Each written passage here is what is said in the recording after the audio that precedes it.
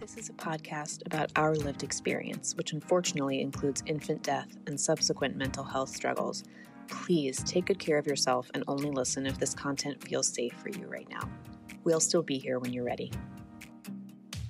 Hi, I'm Judith. And I'm Alina. We both lost babies to SIDS in winter 2021. In the throes of grief, I reached out to a stranger on the internet and our friendship was born. In the years since, we've been working hard to survive, rebuild, and navigate the continual challenges that have come our way, including divorce, Job loss, dating while bereaved, moving multiple times, health scares, pregnancy and parenting a living child, starting new jobs, and so much more. We are tired. Happily ever after is out of the question for us, but this podcast documents our journeys to happier ever after because we believe life after loss is worth living. So join us as we laugh, cry until we laugh. Welcome to As Long as I'm Living podcast. We're so glad you're here. The reporter yesterday Googled me because she found my episode of The Silent Why. But she didn't find our podcast. But what was funny is I was like, I have a podcast with another lost mom. And so I was telling her a little bit about that. And at the end of the interview, she was like, so I have to get information about you for the article. Like, how old are you? Where do you live? What do you do? And she said, are you a podcaster? Really? And I was like, well, I am, but that's not my job. That was so funny. She thought that was your job? Yeah. Oh, that's like, funny. that is not my job. But thank you for thinking that this podcast is legit enough that I would have, that it would be my job. I just got attacked by allergies.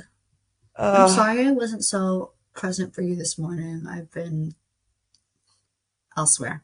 I know. Oh, okay, hold on 1 second. So, hey gang, we're over here just rambling. Ramble. We're busy. You know what I was thinking the other day, Judith? I need to just toot my own horn and recognize my healing, that I am able to multitask again. It's amazing, right? And I really thought that was something that wasn't going to come back because for a long time I couldn't even do one task, let alone multiple tasks at the same time. I know. But now I'll be at work and I'm like context switching from meeting to meeting to meeting to meeting. I'm answering emails while I'm in meetings. Like I'm doing like a zillion things all at once. And I have a podcast. Right now I'm doing 3 things at once because I'm trying to find the name of the woman that I've been texting, but I don't even know her name. But yes, I agree. Actually, it's funny you said that because I just went on this work retreat, which we'll talk about in a little bit. But people said to me that I look, because they saw me exactly 1 year ago. Mm-hmm. And they told me, I got multiple times feedback that I look alive again and that I have like a energy or a glow that is very life. I don't know what words they use, but they see life in my face and in my energy again. And it felt so good to hear. And I was so proud of myself because I don't see that on the I can't see that. But when other people say that I looked like gone last year, it was kind of comforting, honestly, to be like, yeah, I was like, that I agree. It feels so good to know, like, yeah, I'm really in a good place in my heart, which is good.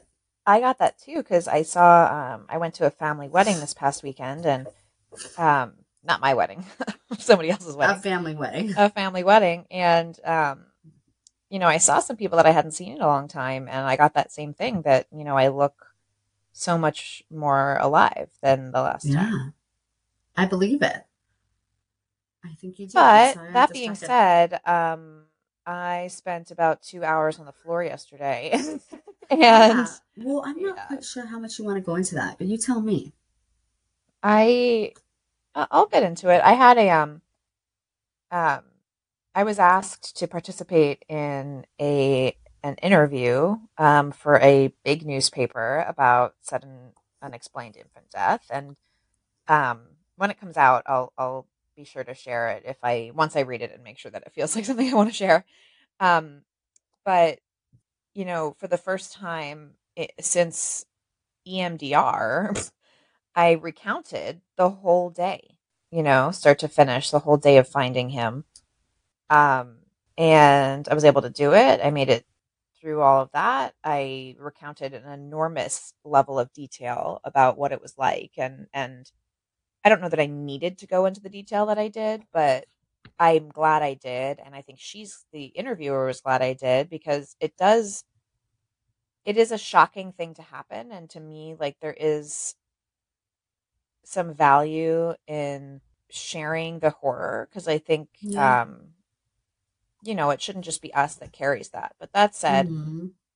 and by the way, I don't know how much of that she'll put in, but I think probably some of it. And I wanted to give her the option of all of the pieces of it so that she could make the decisions of what to include in the article. And the interview went great. It went fine. I sent her this little follow-up email after, and then I stood up from my desk to go. I was going to meet my fiance for dinner, and I stood up from my desk, and my legs just turned to jello underneath of me. I realized I was nauseous and I felt dizzy. And I was like, oh, yeah, the body keeps the score. Like, I am not as Yeah. okay as I thought I was. Like, I'm not And you just okay. disappear. And I crawled like on my hands and knees to the bathroom. I didn't actually throw up, but I did like dry heave a whole bunch. Yeah. And then I laid on the floor of the bathroom in the dark. And then, he eventually came home, and I laid in bed. Like, I don't remember a lot of last night because like I was in a Yeah. PTSD blackout essentially. And um, what's weird is, like, I think somebody would hear that and be like, oh, you shouldn't have said all of that to that person. And I'm like, no, no, no. Like, I had to do that. That was fine. It's just Yeah. like, it just is what it is. It It's is what it interesting that you is. had that experience this week, because I also had an experience this week. That kind of brought me back to the beginning, which was that I went away for a work retreat, like I said, and I was in Chicago, and my husband was home with our daughter, and I couldn't get a hold of him one night, and I could watch our daughter on the monitor, so I knew she was okay, but I couldn't get a hold of him, and I called him probably 20 times, and it had been a long time, and I started to kind of panic, not kind of, like panic. Totally And this is panic. Yeah. actually the fourth time that this has happened to me. Pretty much every time I go out of town, I'm away from my daughter. But it's not every time. Like when I was with you last year on our grief retreat, it didn't happen. But okay, let's just say it happens pretty much every time I go out of town. Something like this happens where I have a panic attack, and I ended up having to call all my neighbors. Thankfully, I have friends in our neighborhood. I called, like, I just kept calling people until someone woke up, and it was like 1 a.m. here. And my poor neighbor had to be awoken in the middle of the night and come knock on our door. And when she knocked on our door, my husband woke up from his deep sleep and had a panic attack himself, because he was awoken in the middle of the night by someone pounding on the door saying, Judith's trying to get a hold of you, and he thought something was wrong with me. Or your daughter. Well, yeah, he really did think something was wrong with her, because I was just incoherent. I was really incoherent. Like, we both were having panic attacks simultaneously. And, it was interesting because he and I are in such a good place right now, but there's so much anger that comes out of it. It's like, how could you do this to me? Like, he was saying to me, how could you do this to me? And I was saying to him, how could you do this to me? Like, I'm dying. And he was like, I'm dying. And I'm like, you scared me. He's like, you scared me. And we were like so angry at each other in the middle of the night, because we were each having our own separate traumatic panic attacks because, of the other person. Yeah. And I, first of all, if you've been through something like this, which you have, just how exhausting it is physically, like on your body. Yes. To be in such a traumatized state, it's like your body just ran a marathon, and we were both just up shaking, screaming at each other in our heads, because at that point we weren't talking on the phone for the whole night. And I was doing so well. Like I said, people were like, you have a glow to you, like you look so good, you're doing so well. But then in the middle of the night, things happen. Like, I remember, you're still fucked up, the trauma still lives within you, and I don't know how to get it out. Like, I don't know what to do.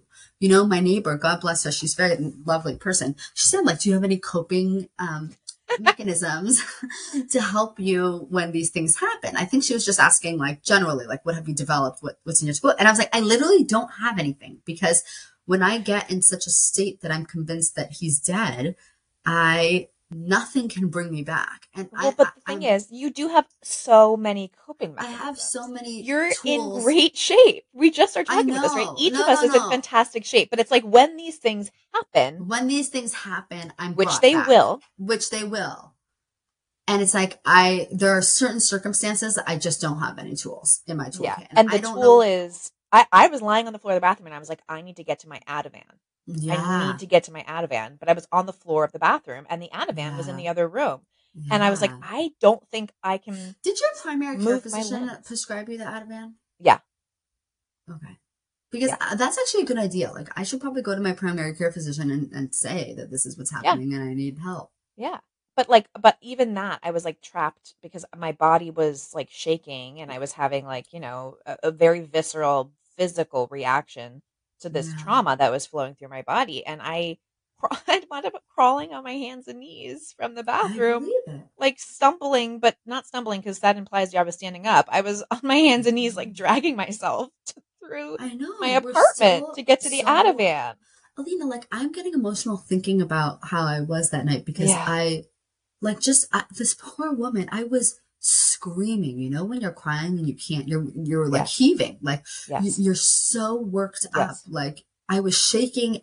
I just think about this poor woman who was woken up in the middle of the night to this trauma. And I'm sure it really scared her. Like, I don't think, and kind of brings back to what you were saying about remembering those fine details. I don't actually think general humanity faces trauma and tragedy in the same way that we have.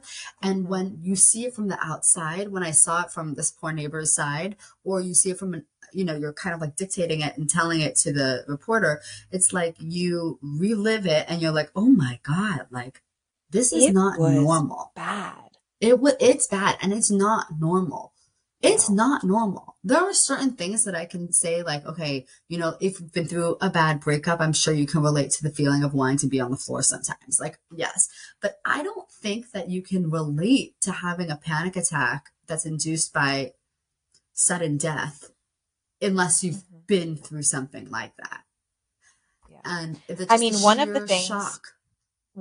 that I was saying to her is, and again, I'm not going to say only people who have lost a child have felt this, Yeah. but I think the feeling that I was describing was where you are in so much emotional pain that you actually feel like you're dying. Yeah. Like your heart will stop. And that doesn't mean Yeah. I'm crying so hard that physically I can't breathe and my heart will stop. I mean, my heart hurts so much sometimes that it feels like it will just stop beating. And I Yeah. think, again, I don't think it's not like people haven't felt that in their life, but just to have that feeling, Yeah. it's like just a pinprick away at any moment. At any moment, because my child is dead. Yeah. So the fact that we're able to be functional at work and multitask and go to family weddings and like do all this stuff is like really remarkable. And I want to pat us on the back for it because really we're fucked up. Well, I was actually going to go the other way and say that we're doing really well. Like, I'm so impressed that Yeah. we're not fucked up, but the trauma side is just a pinprick away. Wait, is that what you said? Meaning, like, you just don't know. Because I, on the same work retreat, held a 6-week-old baby boy. And what's interesting is I held the baby and I told you that afterwards I was sad, but I wasn't like traumatized. I wasn't like triggered emotionally. Like I was sad, but I wasn't in this panicked state. It didn't cripple me. But what's interesting is like there are some things that now I can say, yeah, I've developed a coping mechanism with that. I know how to process that. But there are still some things that I just don't know how. As a really good example at this family wedding, we were at a restaurant the day after the wedding, a group of us, and a waiter at the restaurant collapsed to the floor. I watched him collapse to the floor and have a seizure. And my whole family was looking at me like they were going to be like, do you need to leave? Like blah, blah, blah, all this stuff. And I was like, I'm okay. Yeah, like I'm watching a medical emergency. I'm watching EMTs come in. It was like everybody panicking. That would have really and that's the kind of thing that I know I've done the processing. I specifically in EMDR processed emergency vehicles, this whole thing, other people's emergencies. And I have this, it's called a positive cognition. That's where I repeat to myself, this is not my emergency. This is not my emergency. This is not my emergency. And I was sitting there just calmly in my head, this is not my emergency. And everyone in my family was looking at me thinking I was going to be devolving into this, like, puddle of trauma. And I was like, this is not my emergency. Like, I didn't Yeah. enjoy that he was having a seizure on the floor, let me be clear, but I No, think I but was almost well, handling it better than anyone in the restaurant. it's interesting to me that you are that did not set you off. I know you've done a lot of work around it, but that would totally have upset me. And now, I mean, because I have an 11 child, but for a lot of reasons, like sometimes kids are hard for me, but in general, crying kids doesn't trigger me. Babies, even Aiden's age, don't trigger me. Like in general, I can handle the babies without a problem, you know, but this really ate at me. I mean, yeah. So I think it's one of those things that remind me that we're just human and we've been through Yeah. a lot. Yeah. That's what I tried to tell myself. And actually, that's what I told the neighbor. And this was the worst part, by the way. Not the worst part, but a bad part. The next morning, I woke up and everyone called me back who slept through my calls in the middle of the night. Everyone was like, "Are you okay? Did you mean to call me at 12:50 in the morning? I thought it was a missed call. Like, is everything okay?" And I had to what was I going to tell these people? Yeah. Like, Yeah. what was I going to, I had to tell 10 people. I had to be like, "Oh no, I'm okay. Just check it in." I ended up talking. One of my friends is a therapist, and I called her in the middle of the night because her husband is a doctor. I was like, he must keep his phone on loud. What if there's like an emergency? Whatever. But he does not, is what I've learned. And I was talking to her about it, and she was like, "Judith, like, do you want me to, make up something when I tell him why you called? Like, what?" And I was like, "I'm not embarrassed about this. Like, I literally said, you try losing a child and tell me if you have panic attacks in the middle of the night. Like, I don't think this is embarrassing. I think it's like awkward because now I don't know what to say to all these people, but I'm not embarrassed that I had this reaction. Yeah. I feel bad for the person that I woke up in the middle of the night and my husband and I had panic attacks in front of her, both of us on either side of her. Yes, I feel bad that I did that to her because that's not a nice thing. It's not nice, but I don't feel embarrassed because I recognize and I'm giving myself the grace to say that I've been through something very, very traumatic that these people cannot fathom. And I want to also recognize that us even having language to talk about this and that compassion is in and of itself a step. And I think to myself, like, me being able to recount every detail of that day calmly and with presence of mind is in and of itself a step forward, even if afterward my body was like, we're not completely okay. Like, all of these are steps forward. And I quite frankly, like, I don't think I'm ever going to get to the point where I can recount explicit details of finding my son's body and be 100% fine. Right. But I am significantly more fine now than I was before, just as you don't have panic attacks in the middle of the night 99% of nights, right? Well, what I'll say is I used to get panic attacks because if my husband goes to bed really late at night, which is also why I was suspicious that he was not awake at 1 in the morning when I was trying to reach him. Yeah. But I used to get panic attacks when he was in the house. Like if he was in his office and I would wake up at 3 in the morning in my bed and he wasn't in the bed, I would get panic attacks and I would call you heaving on the floor outside.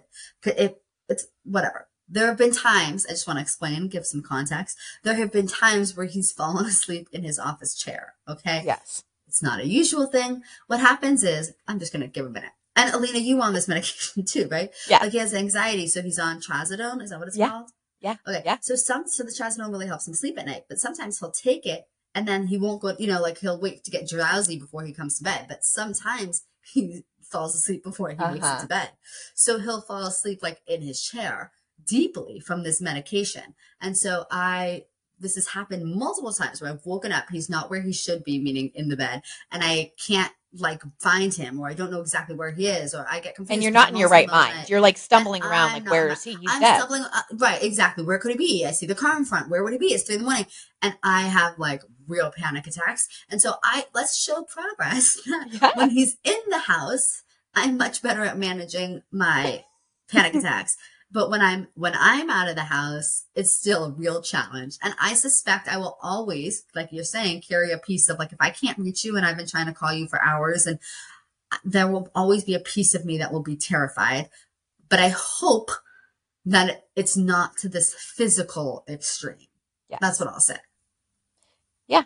But we're getting better.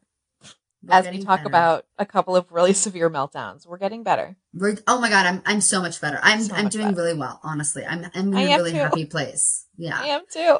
I'm doing really, really well. Things feel So like they're finally let's trying talk to about turn. that for a little bit. Okay, yeah. So what's going on in your good life? Well, I'm getting married, and that's all going great. Our Yeah. parents met each other. It went well. I had a really good weekend with my family Which, for by our. the way, I find funny because in my culture, in my community, like they would have met a lot earlier. Oh, my mom's going to be listening to this and being like, in our culture, they would have met fast sooner Uh, too. Um, well, just because I think part of it is like there's a feeling of like families marrying families. So if like, you know, it's a yeah, much more yeah, engaged process. yeah. I don't know how. I don't know what to. There's no excuse for it. It's weird that they hadn't met until now, I think but it is what it is. They they're met. just like adults and you're an incredibly private person. Yeah, I am. Yeah. And that went well. And, he came with me, my fiance, not his parents, to a family wedding for another family member of mine. And so he got to meet my extended family. And it was so fun to hang out with them. I have this job I actually really like. I'm really busy, like really stressed and busy, but hopefully the stress and busyness will be a little bit short term. I'm hiring people to help, and I feel like I'm like good at my job and I like it, and that's going well. We're looking for houses, which is exciting. I have a plan for IVF, so we're hopefully going to be starting. They finished the genetic probe, and I'm hopefully going to be starting the egg retrieval process in July or August, which is Which is so thrilling. soon. I Which is so soon. know, and it's not going to be the like pregnancy, like the transfer part of it, but we're going to do the egg retrieval, and I feel like that's going to feel like such a good I step in the think that will direction of give you a having lot of kids. information because you think, right now you feel like 50% of your eggs are going to have this genetic mutation. Maybe. Yeah. I don't know. We don't know. But, I mean, I know science says it's going to be 50, but you just don't know Yeah. what they collect. And so, if you find out that it's more, that might make you feel one way. And if it's less, that might make you feel another. And it might make you, Yeah. if it's, let's say, only 25%, then maybe you wouldn't feel like you need to do IVF for all future. I don't know. Yeah. But like even like it's all a complete unknown right now. Like I don't know how my body is going to respond to IVF. I'm like Yeah. feeling like if I get one or two healthy embryos, that's great. But like what if Yeah. it could go so well that I wind up with five healthy embryos? Like Yeah. I don't Yeah. know how Yeah. my body is going to respond to this. So I think there's just so many unknowns that I'm just excited for there to be known, like Yeah. just to have them 100%. be known, even if the answer is bad. Yeah. 100%. So that's good. That's what I have going on. What's up with That's you? a good deal. My husband got a job. Woohoo! The astrologer told us that that he was gonna get a job June 11th, and his first day of work is June 12th. So the astrologer also told us that he won't be at this job for longer than 6 months. So you guys, I don't know what to make of Strap that. in for the rest of this roller coaster ride. And the astrologer also told me that she thinks that I'm moving this year, which I really don't want to do. So I'm just telling you this now in case it does happen. And I'm telling this now in case it doesn't happen, so I know not to believe everything she says. But she's freakishly correct. So in general, I do believe her. Okay, so yes, my husband got a job, and I'm so excited for him because he's so excited. It's been a really long time since he's had a job he's excited about. So that's great news, and he's been doing so well, like with his healing and his grief and his journey. I'm so proud of him, and it feels so good for us both not to be grieving. This is like the first time in 2 years that we're both not grieving, and it's been like nice just not to have to even think about that. And I feel like I didn't realize just how heavy things have been. I mean, I knew things were really, really hard, but I forgot that things could be really good. Like last week, I think I told you, I know I told you this last week. We were sitting on the porch and he told me that he's cooking dinner. He does all the cooking in our house. And he was telling me that he wanted to get this book called The Science of Cooking. Something about how, like salt, fat, heat, acid, something about science and something about cooking. Okay. And he told me, he was like, that thought for him, like, was the first time in 2 years he had an interest in doing something. Oh he was God. excited to do something. He wanted to learn something. He wanted to learn how to cook with whatever he was excited about his life. Even though it was just the science of cooking, he hadn't experienced an interest in so long. And I really relate to that because I remember when Aiden first died, I couldn't shop for a long time because everything looked the same. Like I would go in the store and everything looked the same. The colors were the same. Everything was the same. I couldn't shop. There was no preference because it was all the same. And I think that's how he's felt for a really long time. And when you remember what things look like or taste like, or when you can have excitement and joy about something small, like buying a new t-shirt, it's just such a good feeling. So that's been going really well. Our daughter is learning how to speak and she like says all these new words, and it's just kind of like an exciting time in her life. Like it's exciting age now that we're kind of out of the baby thing, which is better for us mentally. It's been really fun. Parenting, it feels fun because it's kind of like playing like a game of telephone all the time because you have no idea what she's like saying some words but not other words. Like it's more like interactive. It feels more engaging. So that's been really good. And summer is my favorite season. I should also say that I love being near water and I love the summer, and the pool is opening this weekend, which is such a dumb thing to be excited about, but I'm so excited about the pool opening this weekend. So I feel like all in all, like I'm doing so well. And I feel like I have to say this because there's a piece of me in my heart and in my soul that's so afraid to say I'm doing well, and that's so afraid to feel like I'm doing well. I'm so afraid to experience that joy because once you have it, it's so much easier to lose it. And you're so aware that something could happen at any moment. And so I think for a long time, I was scared to say anything about things going better because I was so afraid to jinx it. And I have made a conscious choice to not empower that little voice. Even though maybe there's a piece of me that believes it, still, I don't think I deserve it. Meaning I believe things will be bad again. I believe I will have many more challenges. I believe this astrologer that says this job will only last 6 months. Like I believe bad is coming, but I am choosing to ignore that, and I'm choosing to like lean into the good, and I'm choosing to say enjoy the good while it's here. Yeah, and I'm a superstitious. I'm not like that superstitious, but I think just in my culture, there's like this component of like, you know, like tempting bad fate, and I'm refusing to buy into that. Like I want to say I am doing really well. Things are so good in my house right now. I feel like I'm enjoying my life. Like I am finding pleasure in so many things. I feel like myself again. I'm happy in my body and my skin, and I want to say it because I'm afraid that I'm going to miss it. You know, like the bad's going to happen again and I'm going to miss it because I'm going to be so afraid the entire time that I'm going to be going to the bad. Yeah. It's like a nice drink of water after you've been in the desert. Let's just sip that water. I'm just going to sip sip that water. pina colada. I'm going to tell everyone that I'm sipping the water because I don't believe it unless I say it. So we started this episode talking about how each of us was having a full-blown PTSD episode within the last couple of days, and we're ending it by saying we're doing really well, but I think that's true. I think that's roller coaster, grief's a roller coaster. To all of our wonderful new friends, we want to hear from you. Email us at aslongasimlivingpodcast@gmail.com and follow us on Instagram at aslongasimlivingpodcast. We'll get back to you as soon as our grieving brains allow. Yay!